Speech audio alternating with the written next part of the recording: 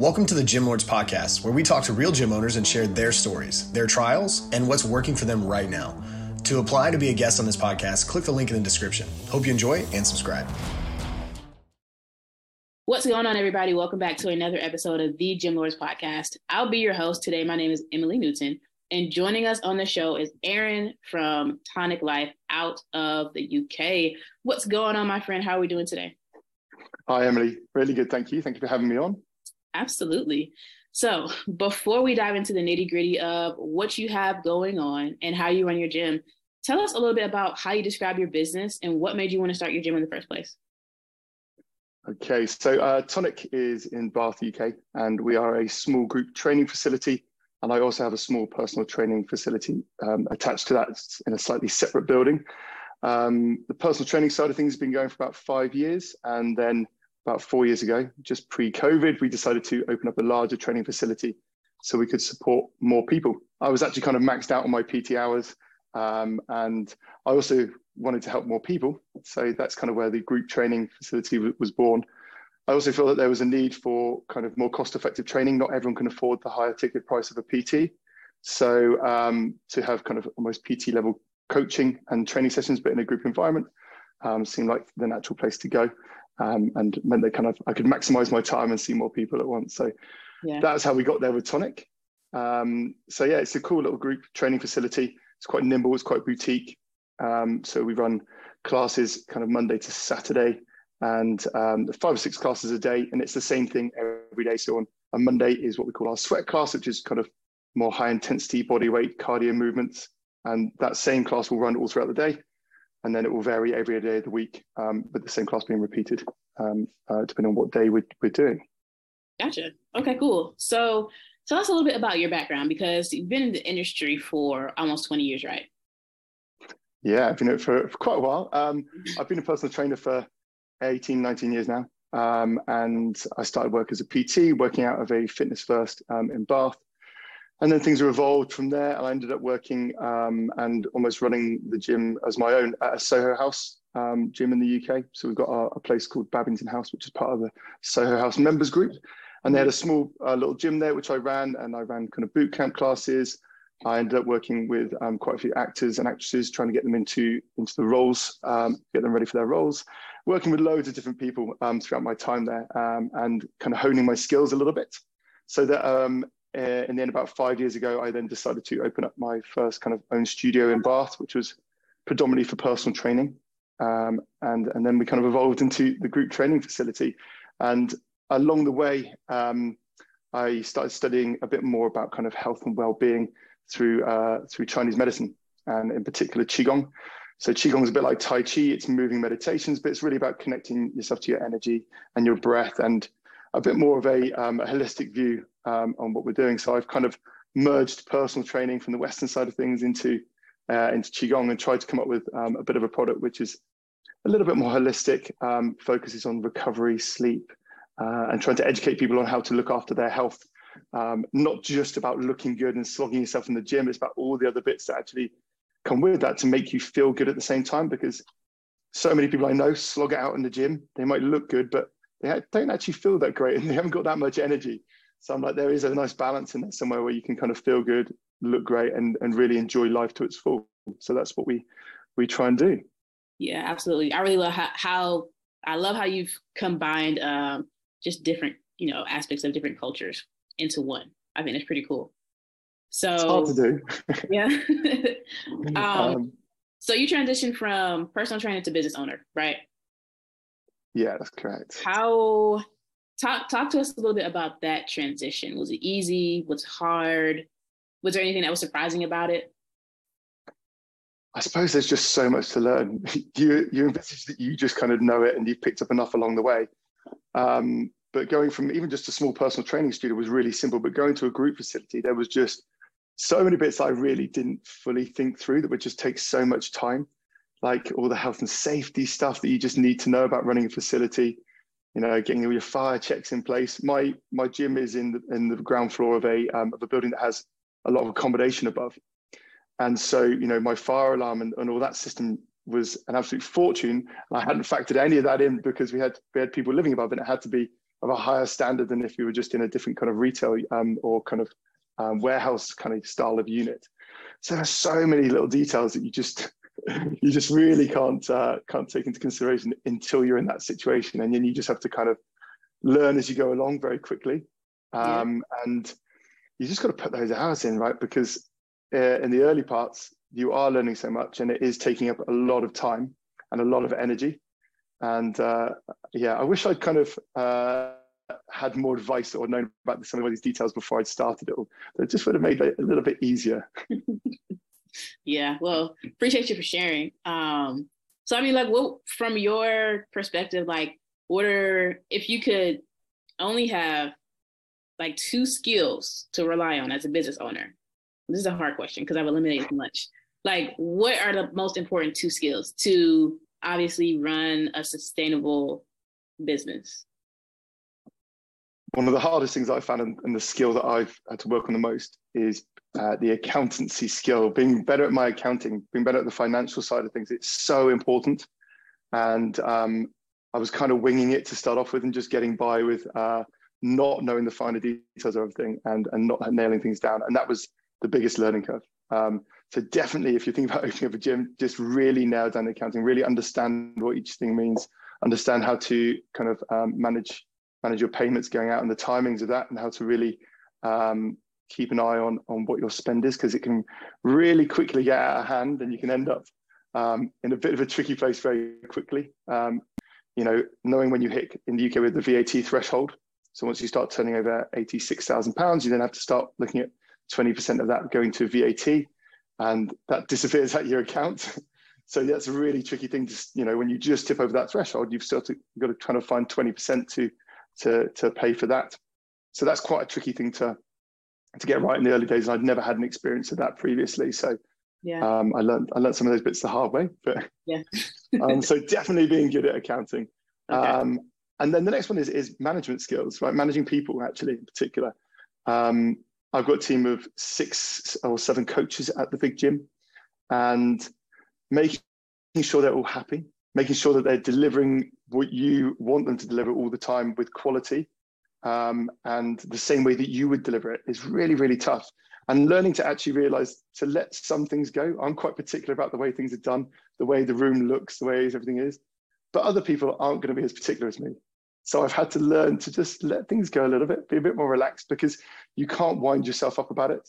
And you can't get into arguments with your staff about them leaving a dumbbell in the wrong place every day. It's like, choose your battles and learn to obviously stand your ground when you need to, and make sure that people know where they stand with you. But managing people is really, really important, because they're the people who are the front of my business. They're in there teaching one-to-one with my clients more than I am. So, they need to be really representing my brand in the right way. And I'm very lucky that I've got an amazing team that do that. But you have to keep on top of that. Yeah, absolutely, for sure.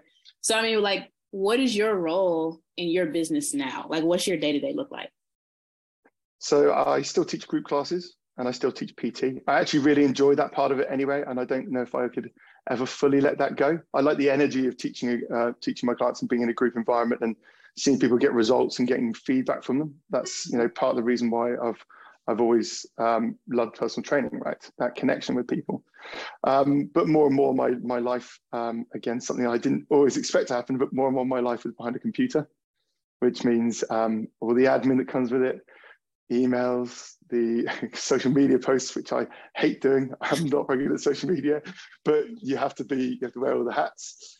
And then doing the accounts and then looking at other, opportunities and how we can move forwards and making sure we're always doing something new to keep things exciting for the members, and make sure they always feel like they're getting good value out of the business. So whether that's events or kind of planning new training sessions, because I write all the programming for the classes, and then the instructors deliver that programming.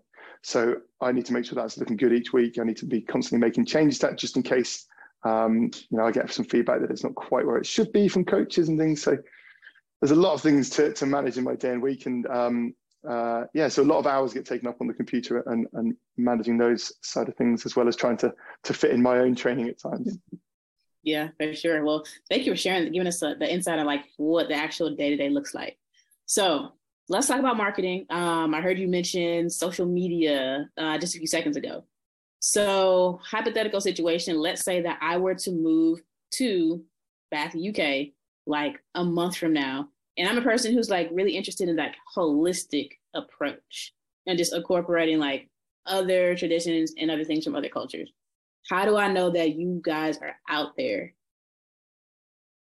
It's a really difficult one to get across. People normally find us for our overall fitness classes, which are kind of very high intensity or strength training.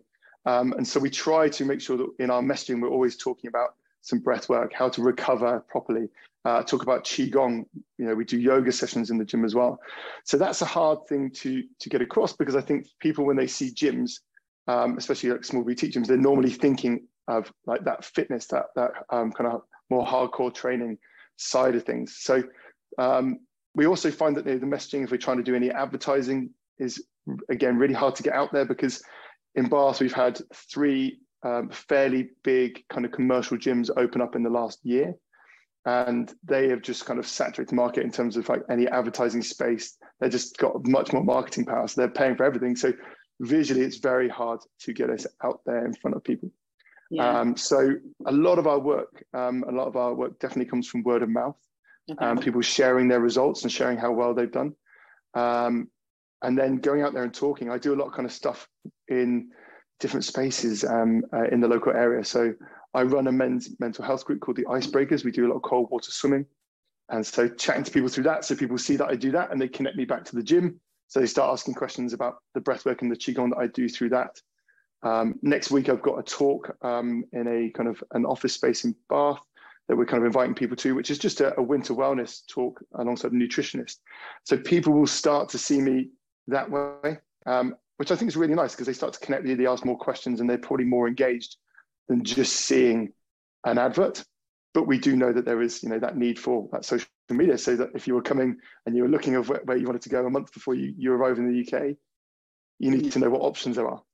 Yeah. So, I think, we are the only people really doing what we do in Bath, like the boutique group fitness thing, to the kind of the level that we do it in such a big space. So we will stand up that way anyway.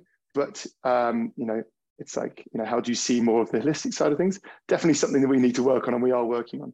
Yeah. Yeah.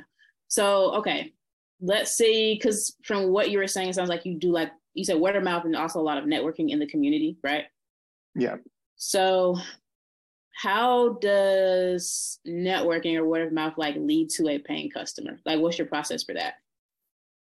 Okay, so at the moment we're running trials. So we do like a 14-day trial for X amount. So we expect that once people are in and they do a few classes, they start to really understand what we're about and who we are. One session to give someone a trial, it's not quite enough. We want people to experience the whole product and get to maybe become a little bit of part of the community, see some of the same people again in the sessions they do, and start some conversations, so they start to feel part of something. So they get that initial trial period at a reduced price before they hopefully move into a full membership, or they can have a full membership for classes, and they can also get with that some personal training just to help them in the early stages to work on any movements they're struggling with. Some people do, their monthly membership plus 1 or 2 personal training sessions a month always, because they like that one-to-one support as well, so they can kind of focus on their goals or refine what they're doing. Yeah. So that's kind of how they get into it.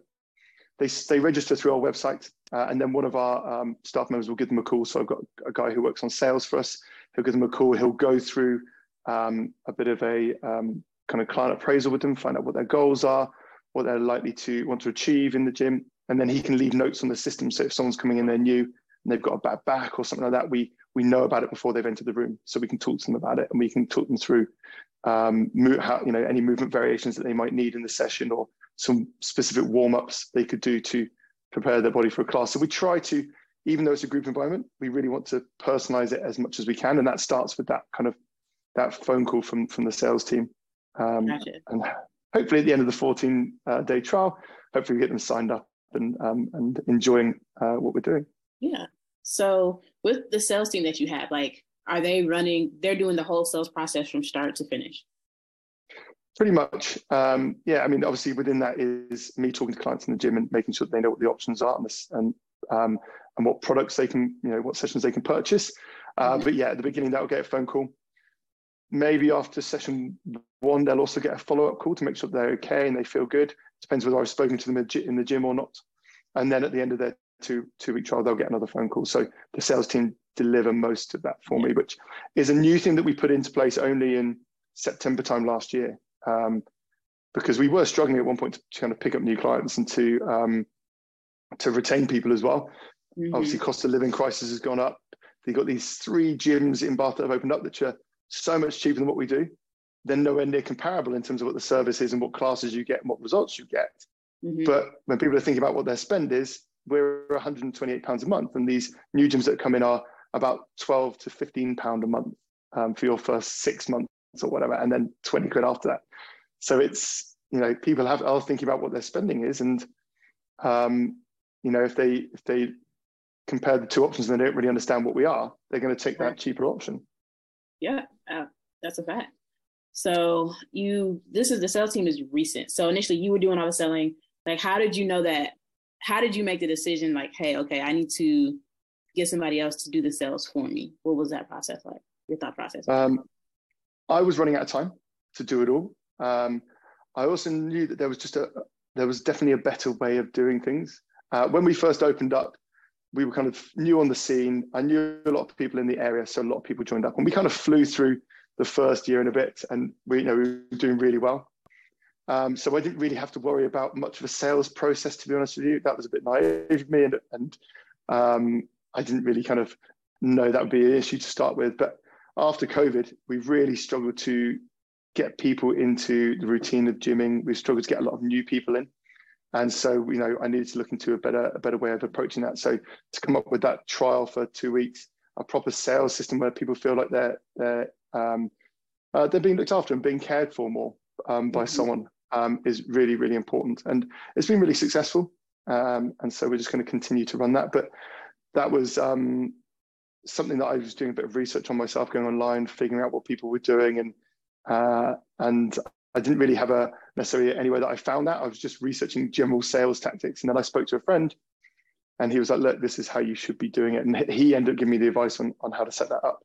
Yeah. So without him and without doing a bit of research, I probably would still be stuck in the way I was doing it before, which wasn't very effective.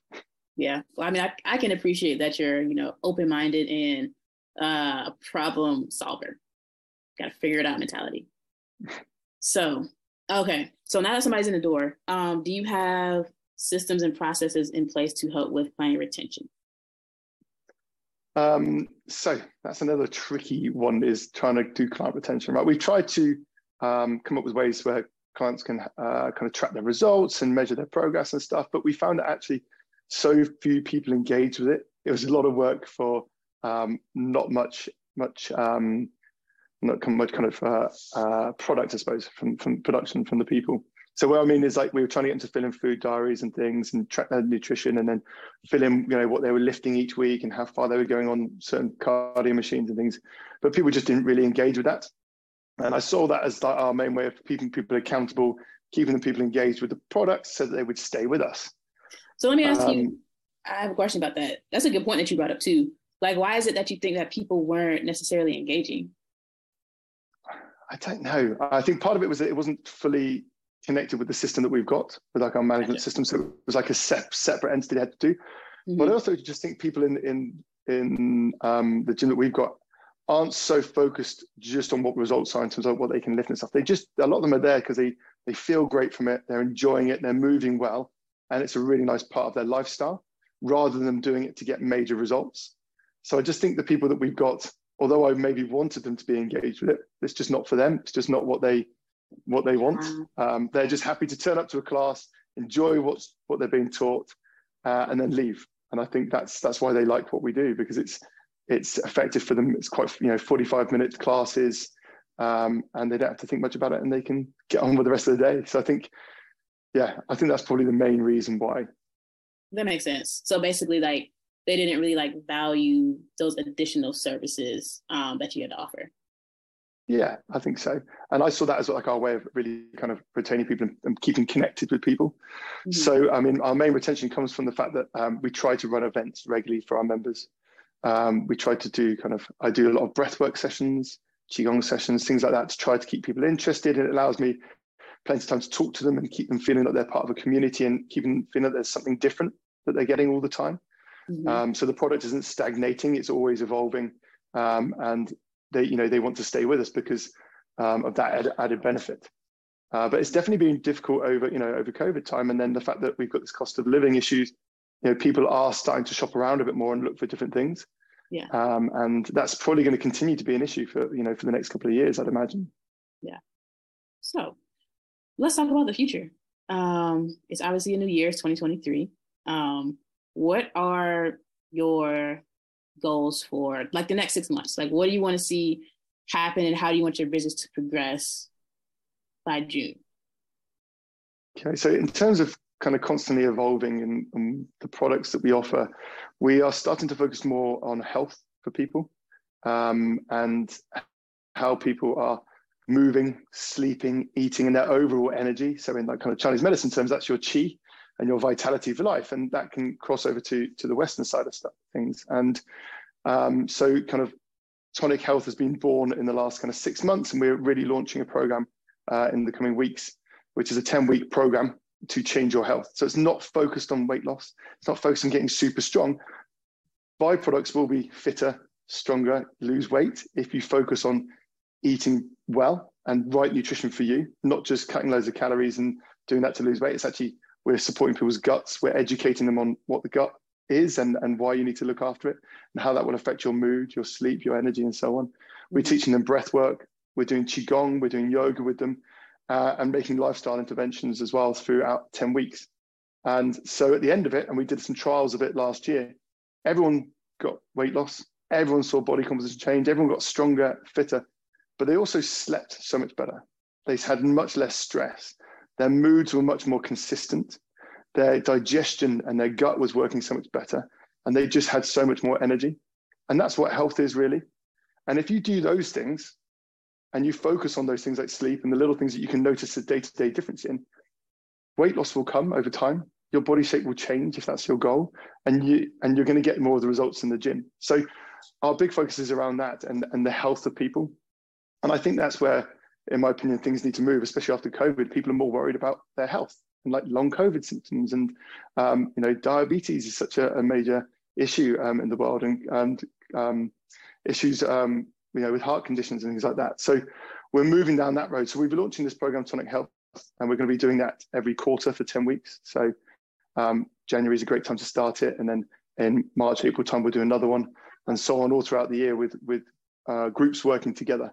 So that's our new thing. That's what we're moving into, and I hope that helps us to build a client base and to have a group that are really connected and interested in what's different that we do, which is the breathwork sessions and things like that that's ongoing. And if they do this 10-week program and they get results, then they're going to stay with us for the long term because they understand what our message is and who we are. And so that's my big goal, is like bringing that Tonic Health forwards and people understanding more about why we're doing this.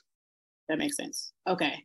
So you're launching a 10-week program that's more focused, less focused on weight loss and more focused on like improving like their overall quality of health.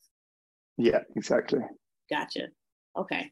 Well, as we come to a good point for us to wrap up here, just give our readers or listeners, I'm sorry, not readers, like some of the advice that you wish you would have had starting out 18 years ago. That's a big one. 18 years ago, I think when I first qualified as a personal trainer, I did it through a private company, and it was like a 3-month intensive course, and I learned loads on it. And then I tried to go out and become a personal trainer on my own and run an online a business where I would go to people's houses and things like that. And I hadn't learned enough. I really hadn't learned enough. And the best thing that for me was actually after that, it didn't go very well. I then went and worked in a commercial gym, and I learned so much from the personal trainers around me, like things that I wanted to do, things that I didn't want to do. And I really value that time. Although, it was tough going. There's a lot of competition in the gym. I was paying a huge amount of rent.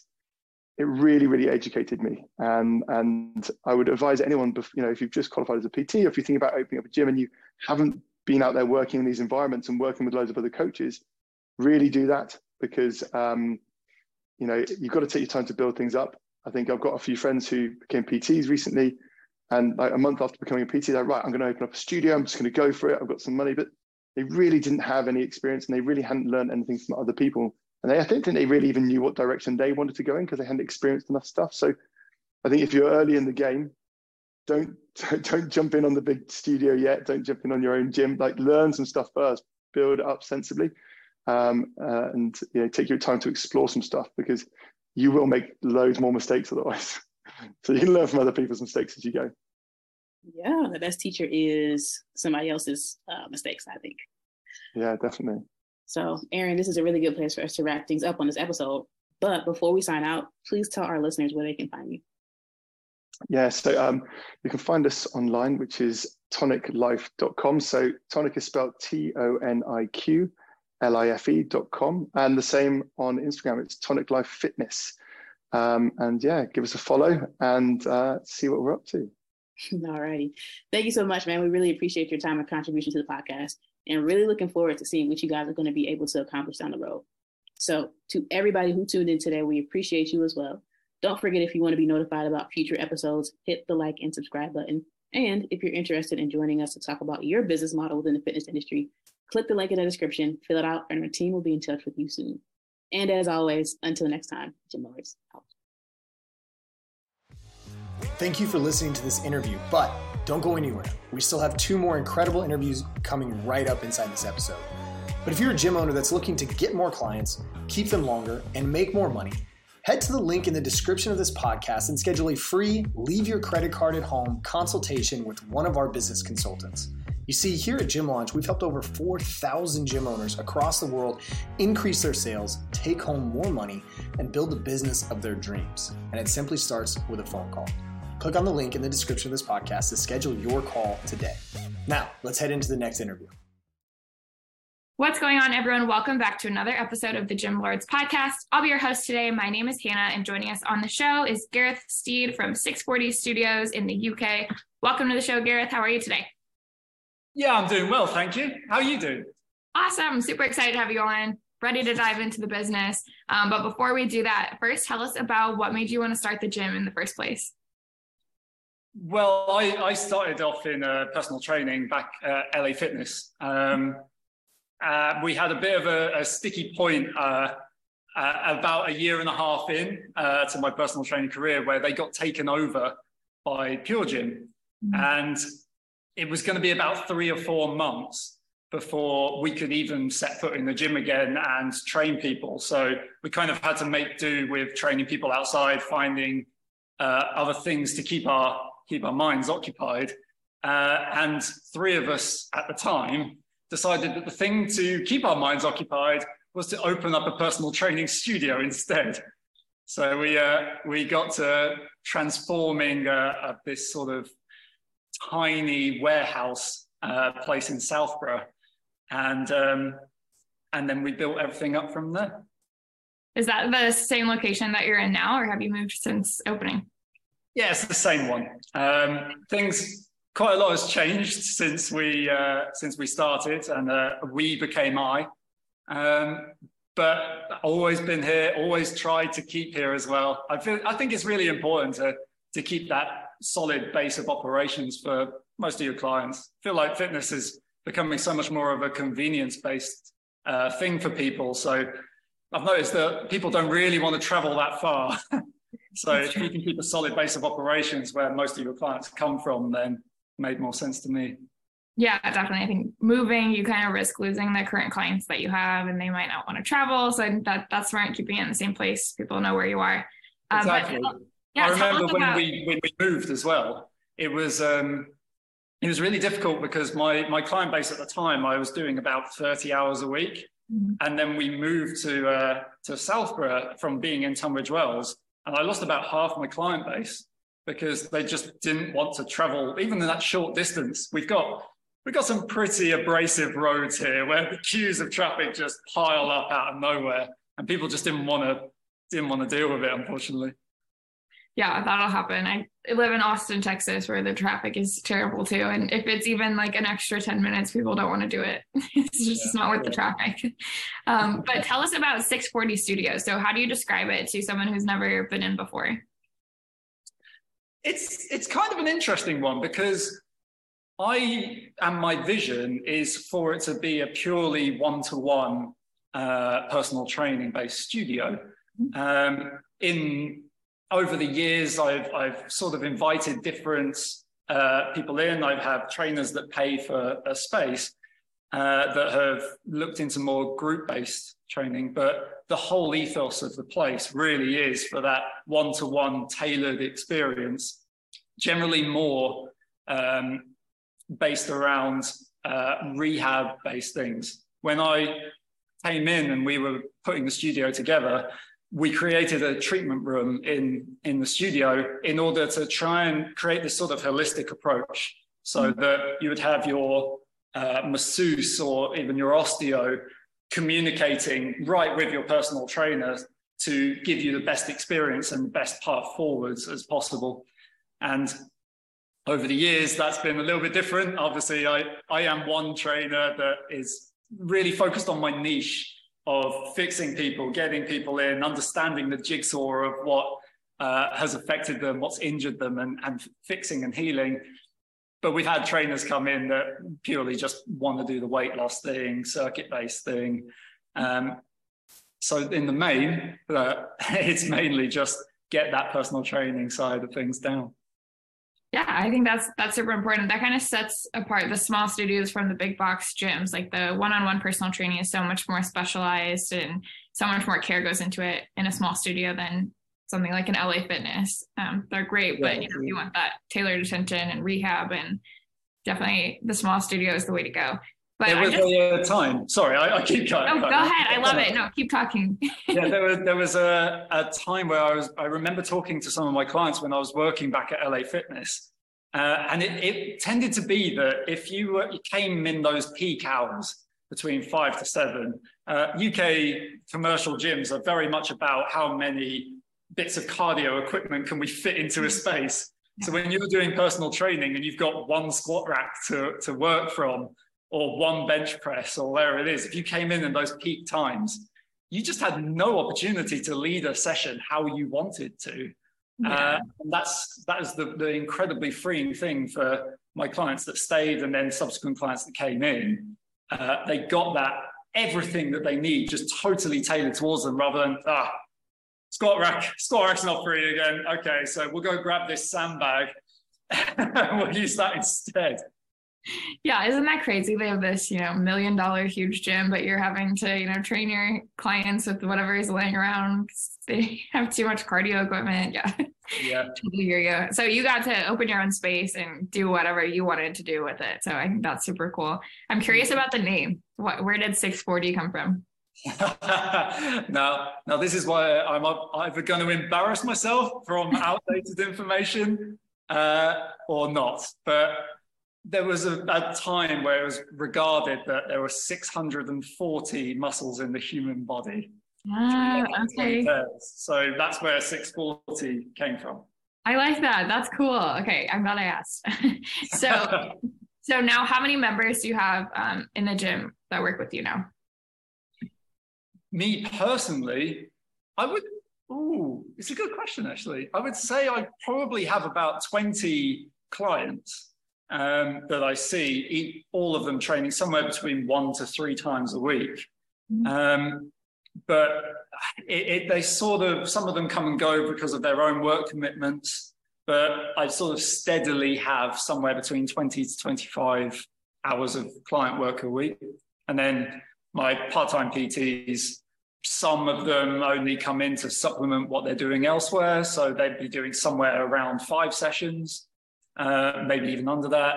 And then one of my more active PTs who does the classes, she has a few more clients that she sees. Awesome. And then how does that work with the trainers? Do they pay you like a percentage of what they make from their clients, or do they pay to like rent space from you? How does that work? Well, when we started, it was a very sort of rigid, not knowing what the industry is really about. and only ever knowing paying £850 at LA Fitness to keep my space. So we started with that, with the idea of charging people £700, and then realizing that there was a real sticking point for so many trainers. All the time that I started, and I basically nearly bankrupted myself to go do my personal training qualification. I needed to make it work at LA Fitness immediately. So I really got my head down and I really drove through to get as many clients within those first 2 months as possible. But that whole thing is completely different from a PT studio that is in a more private area and only sells personal training rather than a gym membership.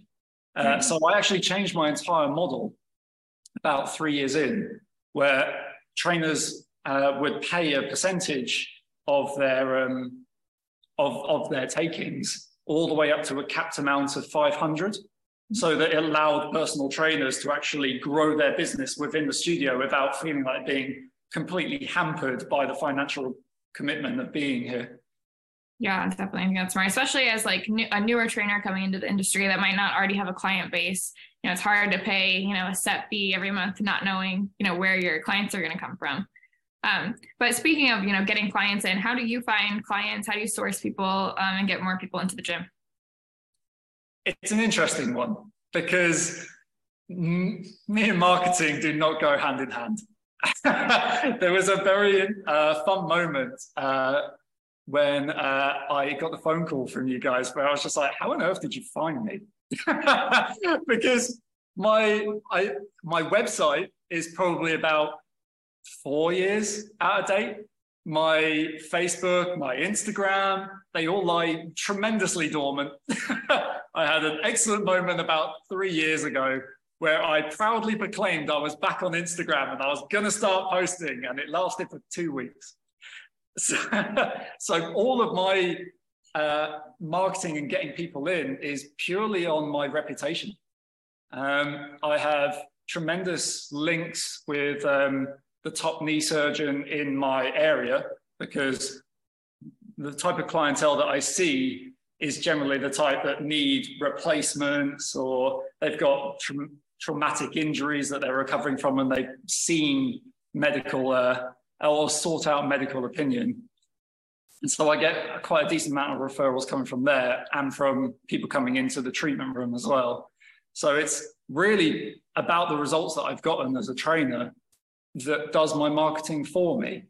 I haven't spent a single penny on marketing for, well, definitely since before the pandemic. Wow, that's impressive. Thank you. Is there a point where you think you'll dive more into the social media or paid advertising? Like, is it a goal of yours to get more members, or are you kind of happy with where it is now?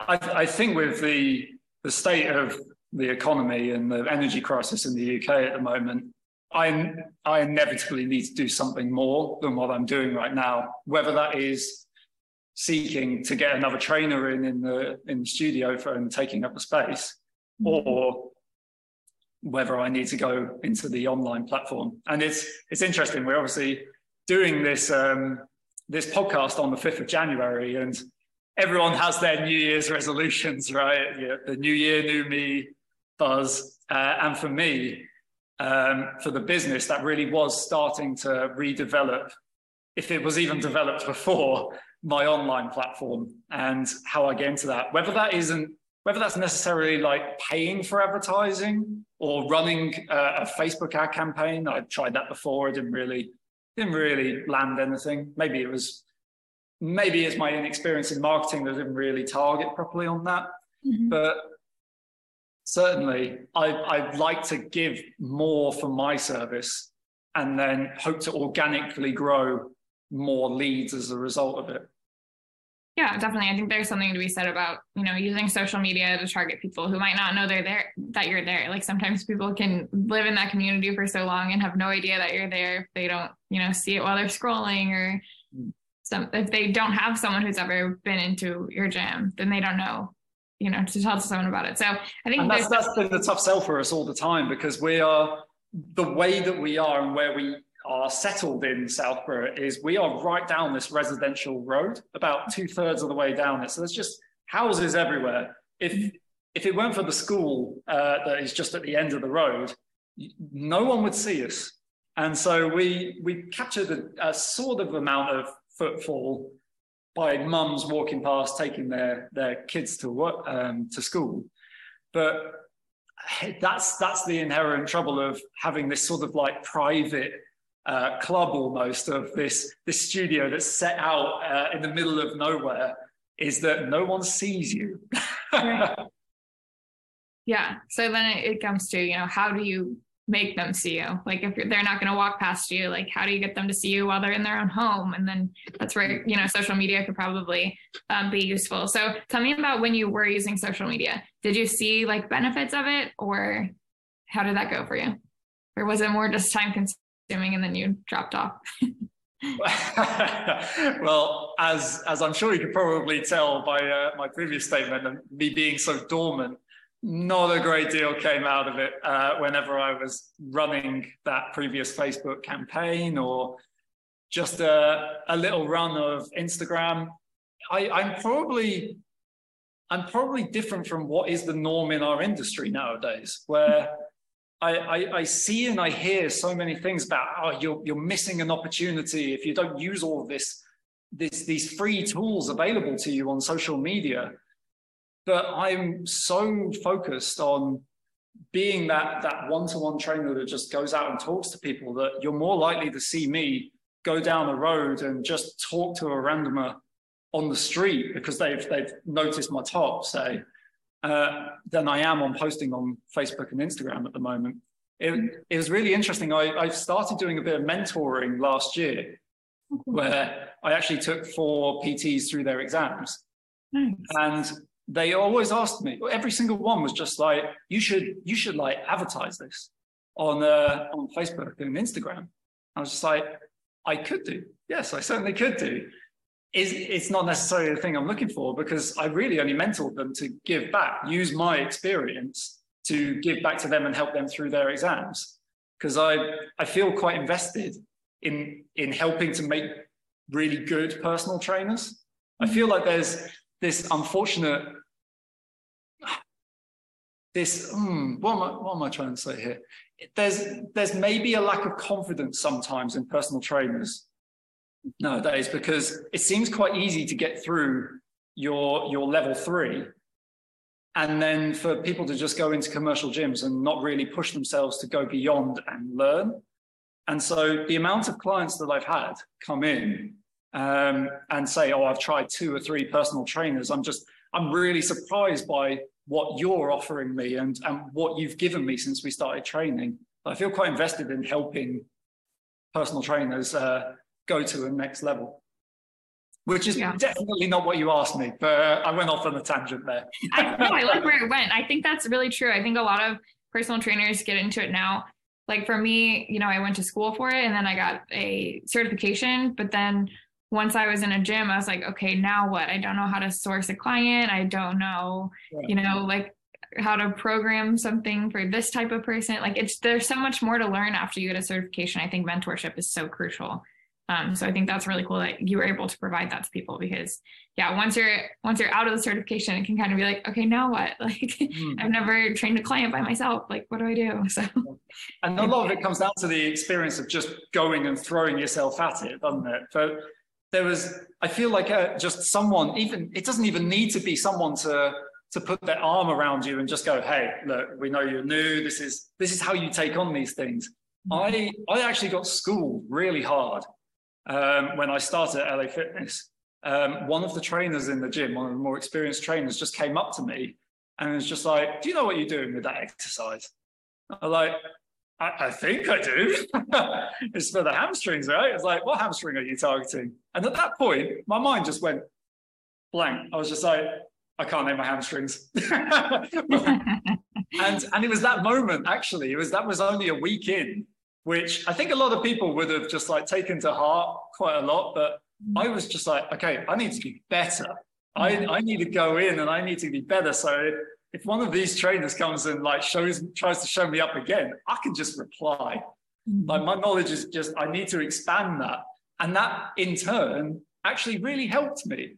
Like it wasn't that arm around the shoulder, it was a bit of a dig, but actually it really helped me just be better for my clients. And as a result, that pushed me into the gym a hell of a lot more to talk to people. And I think that's the bit that no one really tells you about when you're studying at school or you go and do your course. Everyone's so focused on like, okay, here are the basics of what you do with training.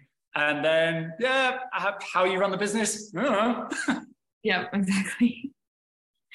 Yeah, totally. Yeah, I feel like whenever I got into it as a personal trainer, like you can either see everything that you don't know as soon as you get on the job as like, oh, this isn't meant for me, or you can do what you did and say, this is everything I don't know. I'm going to learn it and be the best at it.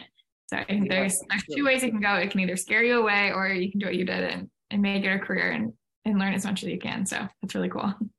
Did you get imposter syndrome quite a lot when you started? Mm-hmm. Yes, definitely.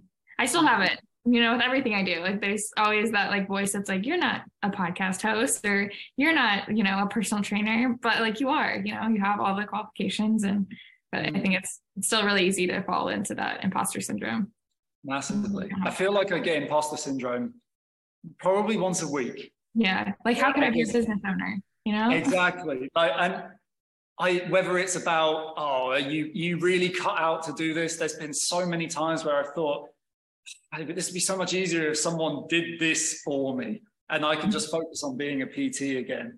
Or when I'm taking on something, last year, I was taking on someone with a bionic shoulder that just had a complete shoulder replacement. And I was like, I have never dealt with anything like this before. Am I really in a position to do that?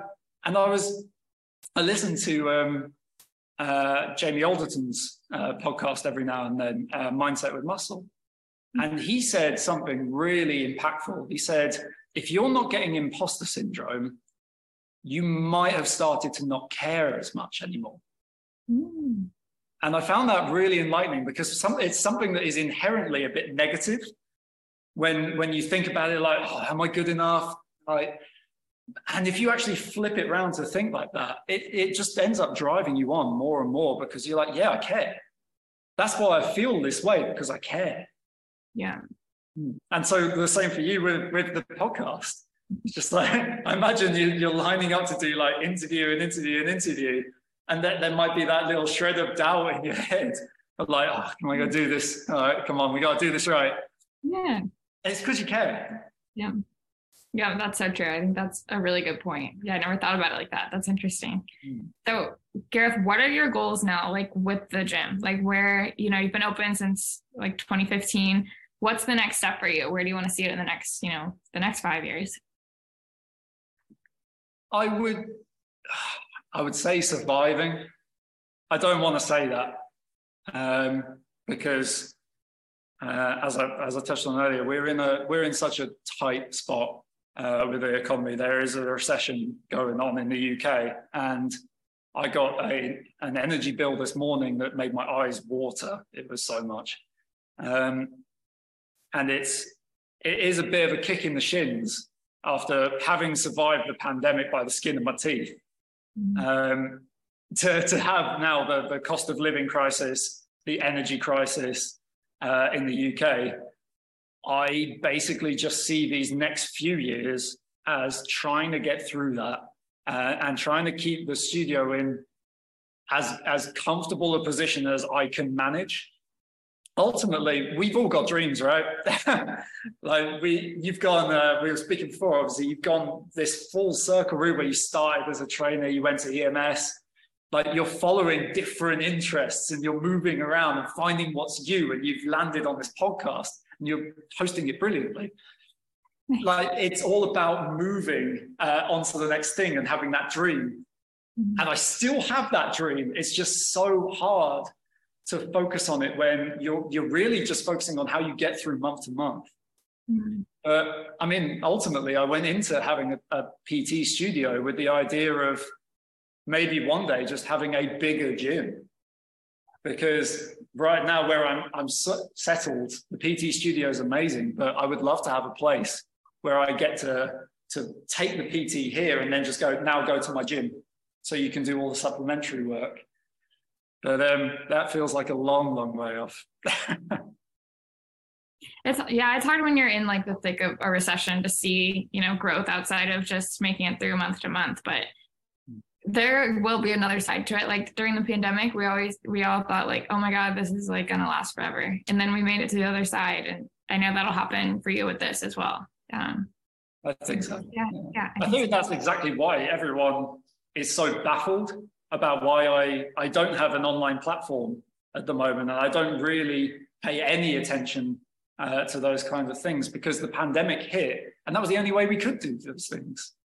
But I absolutely loathed my time in the pandemic, not just because I couldn't see people and treat people and look for things that were the answer to the puzzles, but sitting down, I'm sure you remember it well, when you were training, it's that activity, it's that moving around, it's interacting with people. And there's no better way of doing that than actually talking to someone. Yeah. And so I hated my time in the pandemic, either on Zoom or WhatsApp video calls or however it was that my clients wanted to do it. And don't get me wrong, I'm tremendously grateful to my clients for keeping me going during that time. But I couldn't imagine focusing or going with that trend of the industry, which is throwing everything online at the moment, which is, it's interesting because I'm here doing a podcast, obviously, but I feel like we're losing sight of that real face-to-face value. And that's why I continue to chase this silly vision and try and keep that alive. Yeah, not silly at all. I think we lose a lot of, connection that makes the fitness industry great when we're just, typing up a plan and emailing it off. I think one of the main reasons we all get into the fitness industry is because it did something for us and we want to give that to somebody else and see them build their confidence and get to know them on a personal level and see them grow every week. And yeah, you do kind of lose that when it's, a Zoom video once a week and emailing them an update to their cardio plan or, so yeah, I totally hear you there. In person will always be the way to go. And I think people realize that too. Like they would rather have the in-person connection with a trainer too than just get an email once a week. Absolutely. I had a lovely moment with a client. It was in fact, the shoulder client that I mentioned earlier. There was a period of time where he was doing amazing things with his business, with his, he adopted 2 Ukrainian refugees and put them up. As well as rescuing a dog at the time. And everything was so busy in his life. And he was getting so frustrated with his shoulder. And I sat him down. I was just like, you have to remember where you came from with this. You've just had a massive shoulder reconstruction and you couldn't move your shoulder at all when you started. And now you've got fantastic range of motion you never thought that you would get back again because you've built that up gradually. You're not allowing yourself to enjoy these little victories because you've got so much going on.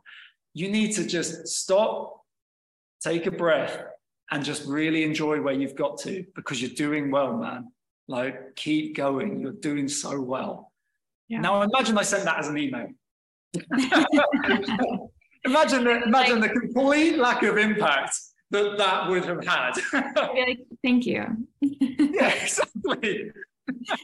No, yeah. I didn't set out to make him cry, but he needed to understand exactly what he was doing. And that's the value of this face-to-face relationship that some of us just have to fight for to keep.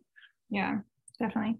And I think to you could say that to yourself as well. Like, look how far you've come. You started at an LA Fitness as a personal trainer, and now this is solely your space. And you help, more than 20 people every week to be better. And so you've come a long way as well. So I think that's important to remember for you as well. For sure. Thank you. Of course. But I think this is probably a good place to start to wrap up. This has been a really, really good conversation. But tell us what your social media is, because I have faith that you're going to bring it back and we all want to, follow along with you. So where can we find you? You might be the only person that has faith in that. I have faith. Thank you. What's your website too? Yes, I mean, the website absolutely needs a refresh. I was talking to my training buddy today, and she consistently is driven up the wall by the fact that I don't advertise my services properly, because she's very much Team Gareth as well. She believes in what I do and sees the results that I've been getting. And I don't know whether it is truly just apathy at this point that leads to me not bothering with these online services.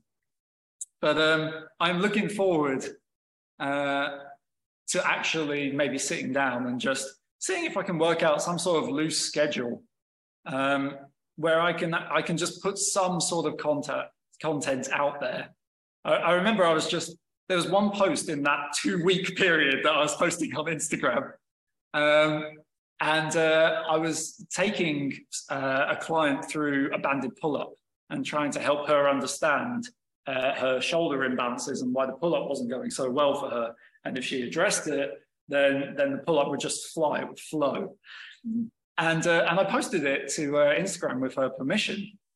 And I got a lot of likes on that because it was just informative. And it was nothing more than me just doing my job with a camera in my hand. Yeah. And something like that could work. Like I said, I don't want to force people and push into people's faces. It seems so counterproductive, right? I am a business owner, studio owner, but if someone just paid me, I don't know, enough to make my way, enough to make the studio happen, and I could just be a personal trainer that did this for fun, and I was just helping people for fun, I would do it.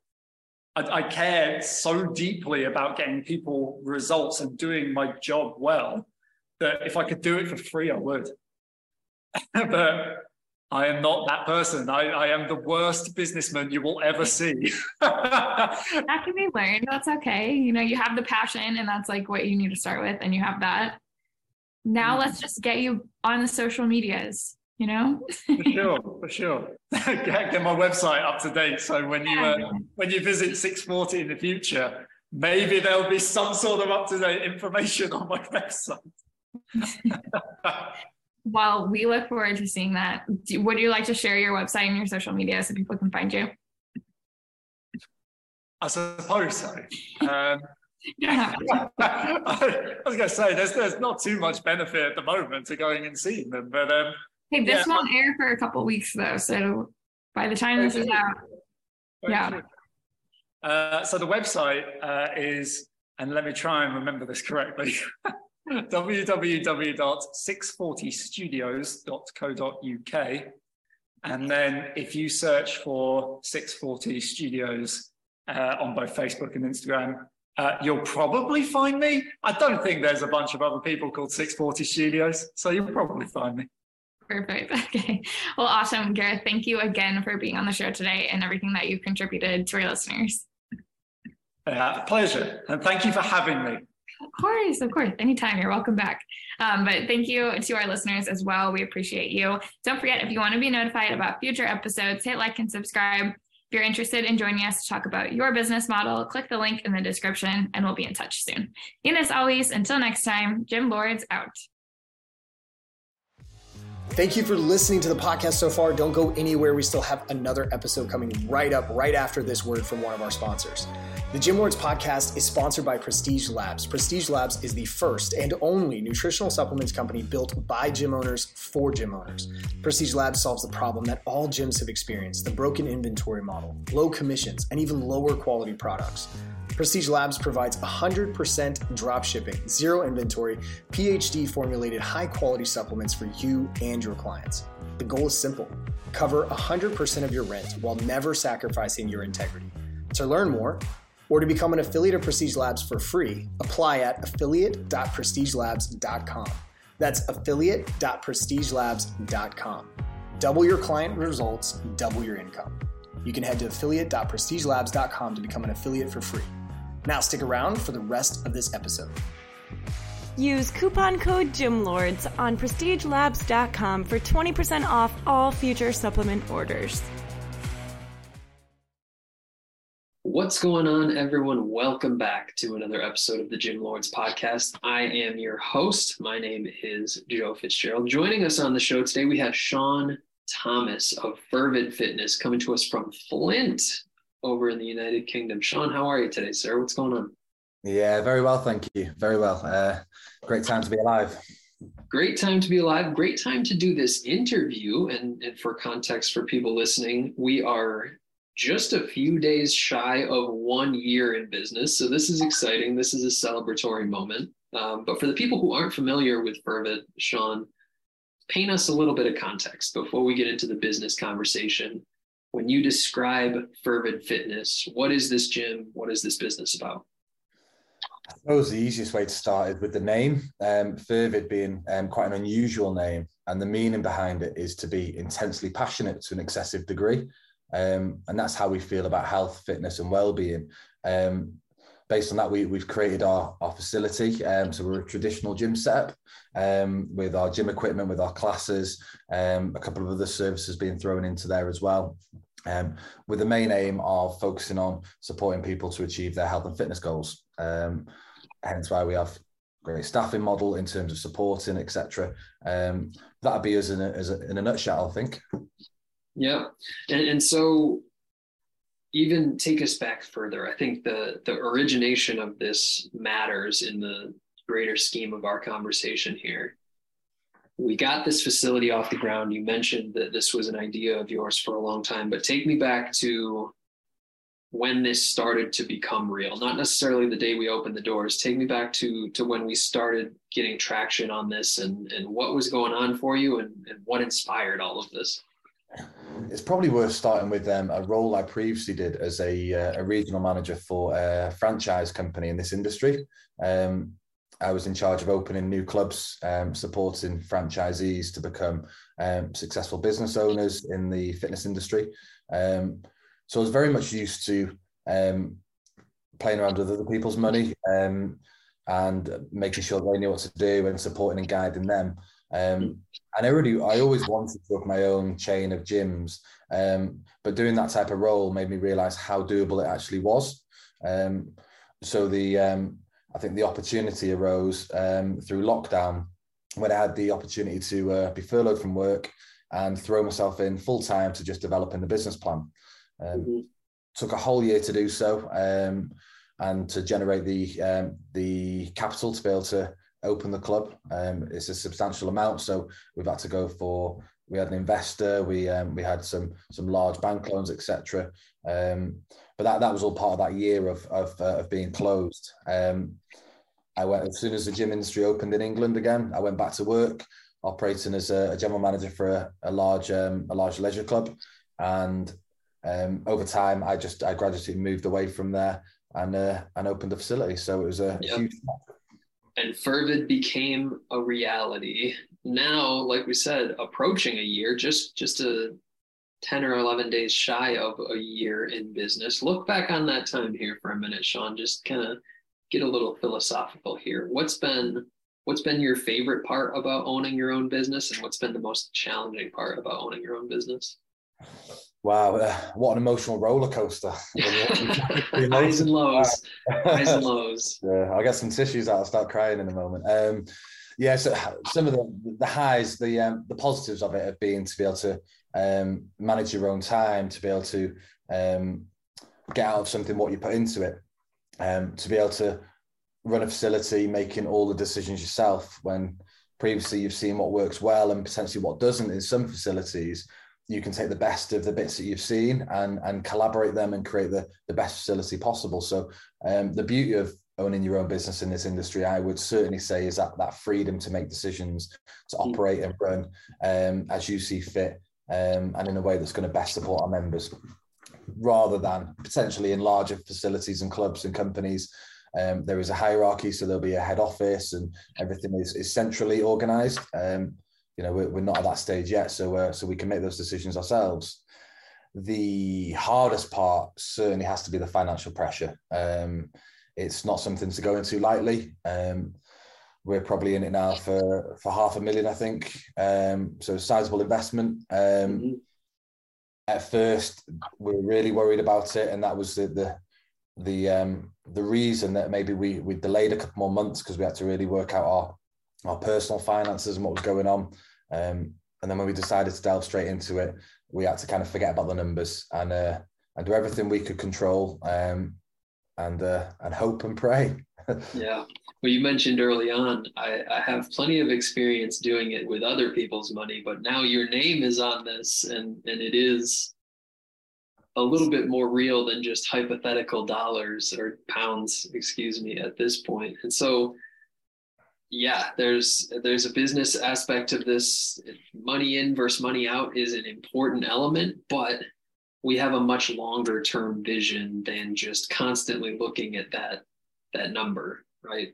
We plan to be around for the long haul, and all of this was necessary to get it off the ground in the vision that you had for Fervid, right? In the branding, in the aesthetics, in the product that you bring to the forefront. We needed that capital early on, right? Absolutely. And it's a really good point, because I previously, when we were struggling to find the capital, we were looking at facilities in different locations and potentially on industrial parks rather than retail parks. And we were going to compromise on so much. And it really took a kind of a good self-reflection and a good sit-down conversation with myself to not deviate away from the plan and the objective. And I'm super glad we didn't do that now. But it would have been so easy to do that, thinking that we've got to raise X amount more to achieve what we wanted to. I'm glad we held off for a little bit longer and did that. Yeah. And I'm sure that we'll have those types of internal conversations for years and years to come, as far as, should we do this? Should we do this? Should we do this? But that's what we signed up for. Now, in the year that you've been in business, so many people listen to our podcast simply to figure out how to get members, how to get people through the doors. And so from a marketing standpoint for you, Shaun, what have we tried? What's worked well? What hasn't worked well, just to kind of grow and build your membership base? So I suppose a healthy mix of things. At the moment, we're, or at the back end of last year, we convert our leads at 50%. So 1 in 2 of our leads join the business. Okay. One of the things that worked well for us was becoming so member obsessed that our members do our own marketing for us. So Instagram, there's a lot of the people will be tagging us as they're training and videos and pictures of them training, etc. We run things like Member of the Month. We spend all of our time focusing on our member experience. And I suppose I spend all my time focused on the team's experience to make sure that's correct, because I know they're the ones that are going to look after our members. So 75% of our members are coming through referrals and friends of friends that are joining the club, which has allowed us to grow quite rapidly, which has benefited us. In terms of how did we get our first lot of members, we opened with 150 members with a terrible pre-sale campaign because of the extent of the building work, and our focus has struggled to divide in the right way. So we had a lot of work to do quite quickly when we opened. So we scaled the business rather than opening as we currently are now. We scaled the business up, so in terms of adding extra team members, classes, etc. So we grew as we could afford to do it. From a marketing perspective, that meant that we had to kind of go back to basics, and we would be contact people on social media. We would be a kind of one-on-one, so literally direct message, DMing people, inviting them down to come have a look at the club. Getting the right staff on board meant that there was a pull in the market area, so they brought people with them, and that started to generate a bit of a cycle there. We do spend our money on your Facebook, your Instagram, with Google also. So I think there's a great place in the market for that, because if I think about anything that I'm looking for now, I go into Google. So it makes sense that anyone would do that looking for a gym. It certainly does.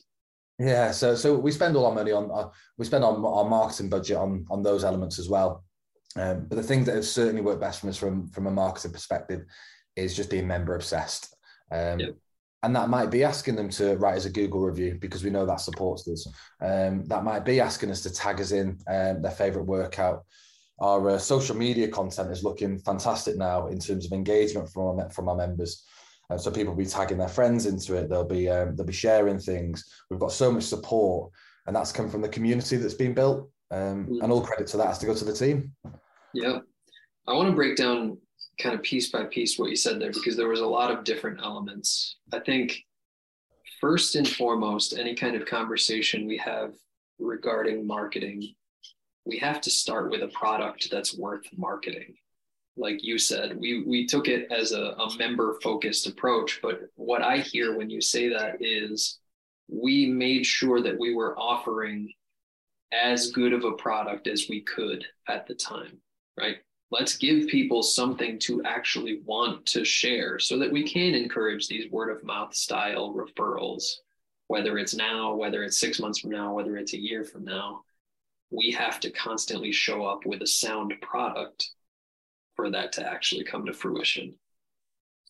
The next piece that I think is worth highlighting, and you guys in somewhat of a grassroots manner, marketing strategy, whatever tactic we select, is going to either take time and energy or money, resources, or some combination of both. You guys dug in and spent the time to reach out, like you said, individually to people just to get to a point where we could be financially savvy and reasonable. And then the last piece of this, yes, do we put a budget behind Facebook, Instagram, Google? Of course, right? Facebook, Instagram, Google. If I'm somebody looking for a gym or looking for a trainer, what's the first thing I'm going to do? Gyms near me. Yeah. And it's going to, hopefully we populate on those things. We want to be towards the top of that list, and we want to be eye-catching enough to grab that attention for when that person is ready. And so a number of different sources to pull in leads. You said we're converting roughly 1 out of 2 into membership. So I want to pick your brain on the sales process of this. When we have a lead, Shaun, whatever the source, a referral, they clicked on an ad, they walked in off the street, whatever it is, walk me through what typically happens in that sign-up process for them to eventually become a member. Yeah, so going back to your first point about the facilities, we create a facility that to some degree sells itself. We started off with 80% of our capacity filled with equipment, and have added equipment based on our member feedback and what they'd like to see. So the facility sells itself. When we're walking somebody around, we've managed to cater for all demographics, from our powerlifters to our the gentleman I was just chatting to earlier today, actually one of our members since the start, Mike, who's in every day, who's 83, who still likes his weight session. So we can cater for everybody, and we've started to offer a greater class timetable to support that offering too. I think for us, when somebody walks through the door, it's that 5-star welcome. I know that I've been to some fantastic hotels and some poor hotels that. And one of the things that sets them apart for me is when I walk in there, the greet that you get from the meet and greet, the explanation, the detail in how they describe things, and it immediately starts that visit off in either a negative or a positive fashion. And the guys do that very well at our place. And although we're not a 5-star hotel and we don't call people sir and madam, we treat people with so much respect and so much personability that we're able to build those connections immediately. Yeah, we'll capture their data so we can keep in contact with them. We will do a mini needs analysis, so find out kind of what their objectives are, what the goals are, what's brought them in today. Ultimately, support them in any way we can. So we have a load of different options in terms of how we can support them to get there. And then we'll show them around the facilities. If some people want to go away and not think about it, we prefer a non-pressurized sales process. I've been part of the pressurized stuff previously, and I think people are more savvy to it these days, and it doesn't really, it's not really the approach that we wanted to take. We will then contact them the next day, and it might be a case of calling Joe Bloggs up and just finding out how his visit was yesterday. Was there anything else that you wanted to see that we didn't show you? Was there any support that you needed? And would you like to make a decision on joining the club or not? And very soft in conversation. but it just guides them down the right path. And we hope that they make the right decision and that we are that right decision. Yeah. And so, like we said, even with the marketing piece, many different elements here to this. I think what stands out to me in all of that, Shaun, is that it's congruent throughout the process. We're not aggressive in one part and then laid back in another part. We're not up in somebody's face, used car salesman style, and then forget about them and good luck to you. It's value deliverance throughout. We want to find out what brought them here. We want to find out what they're actually interested in, what you've done before, what you want to do now. And then at the end of this, hey, here's how we can best help you with this. If we're the right fit for you, great. If we're not the right fit for you, great. Right? We can rest easily knowing that we don't need to beg or to, like you described, pressure somebody into signing up, because the buyer is buying tendencies have changed, right? All of the research and sales and stuff that was done in the 80s and the 90s, the time has passed, right? We can't use 30 years ago tactics in 2022 when somebody could just as easily walk out our door and walk across the street, and there's probably another option for them. We have to take a little bit different of approach. And so I appreciate the mentality of that. Now we have a year's worth of data theoretically at this point, or close to a year's worth of data at this point. But from a focus standpoint for you, Shaun, what's most important to influence how long somebody stays? How are we trying to keep these members for the long haul? So I was on a call not long ago with someone who's very well up within member attrition, and he gives some great insights and some great information. Ultimately, we want to get someone in straight away. As soon as they've joined, they've made the decision.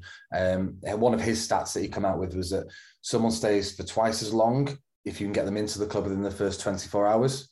And the takeaway I took from that was that onboarding process.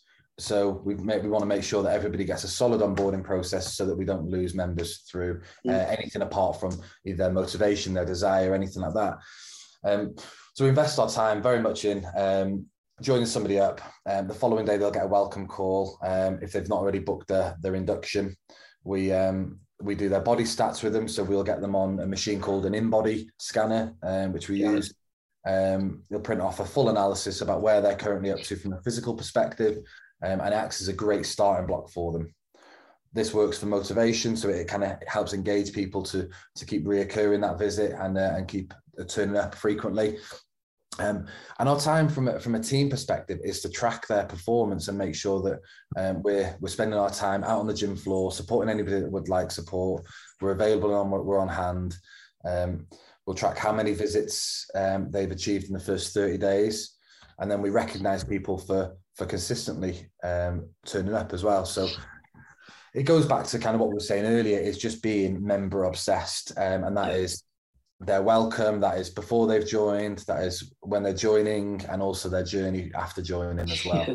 And we need to keep that up after joining, even more importantly, because our industry has a really hard time with honoring and valuing leads and getting people to sign up and providing this grandiose experience.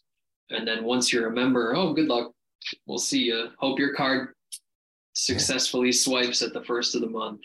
Yeah. And that it's really evident, especially in this kind of a model, in the membership-based model, more so than anything else. But successful examples lean into that even more. Are we focused on our leads? Sure, of course, we always need new members, but can we invest the majority of our time into the people that we have and keeping them? Oh yeah, that's where the real battle is won and lost in our industry. And so forecast this thing out for me, Shaun. We've talked about where we get leads from, how we turn them into members, how we keep them. What's all of this leading towards? We've been in business for a year. A year from now, where do you see this thing taking place? The plan was always to grow rapidly, and it still very much is. So we're one facility coming up to our first anniversary. The objective was to have our second club open this month.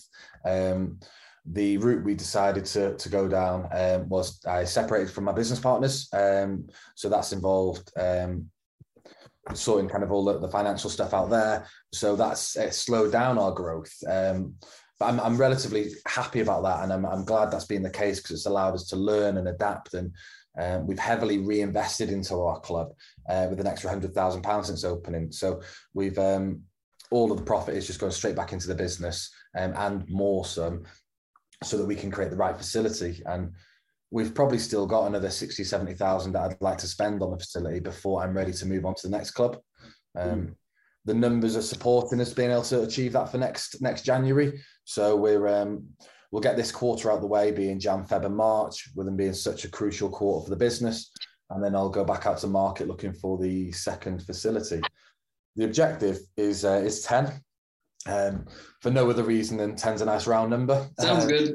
I'd like to start. I'd love to sit here and boast and say put all these algorithms in place, but no, it's 10 is just a nice round number. It's ambitious. It gives us the opportunity to grow. And based on where we are in the country, we're strategically locating our clubs so that we're safeguarded from some major national competition, which potentially could come in with a better price point, with maybe better facilities, and they might be able to wipe out a large majority of our members. So we've safeguarded ourselves by opening close to the coast in these smaller demographic areas that has enough for us to achieve our member base and to grow, but that potentially doesn't desire or attract any of the national competition as well. So that was the structure. So 10 being the objective, and the second one being next Jan, hopefully. 10 it is. We got to start with a solid 1, I suppose, and then 2, and we'll get there piece by piece. But I appreciate the element of planning in this. Even when you talked about opening the first one, you said it took me a year just to get the plan together to get this off the ground. And I've heard far more examples of gym owners that go from 1 to 2 or 1 to many too quickly. They don't have the plans, they don't have the systems in place, they don't have the team in place, and everything goes to shit and goes out of business. I think you making sure that we button up location number 1 before we shift a little bit of our attention will serve you far better in the long run than just getting to 10 for 10's sake. Do you know what I mean? Absolutely. And I think through having large teams previously in different roles before, I've always been looking for the next leaders of the business. So we've recruited, developed and supported our team, so that I'm very confident now, if we had Club 2 ready and lined up, that our team, some of them would transition into that second club with the processes in place. Some of them would take on more senior roles. So we very much recruited on the basis that we want the right people that are going to stay with us for a long time, and we invest our time into that. So I'm confident from a staffing standpoint that we would be set up for that. But as you completely rightly say, it's making sure that this first club is solid and the foundations are perfect, so then we can divert our attention slightly to grow in. And building a staff and a team and a culture behind that's a conversation that could take us hours and hours and hours. So we'll save that one for another day here, Shaun. But we're running a bit shy on time, but I want to keep at least a handful of minutes here in our back pocket for you to tell people where they can learn more about Fervid. What's the best website? What's the social media? Where can people connect with you? Yeah, so our website, fervidfitness.co.uk. We're based in North Wales, so just close to the English border, in a town called Flint, as you mentioned before. Our Instagram pages, you can just find us at Fervid Fitness Flint on Instagram, and then same with our Facebook page at Fervid Fitness on Facebook. And they'd be the main platforms that we use. equally, if anyone wants to reach out and want any support or wants to offer us any support, then we'd welcome all of it. That's tremendous. Shaun, this has been fun. I enjoy these conversations, and I always like to get a behind the scenes look at how businesses like this truly function and what they focus on when it comes to growing.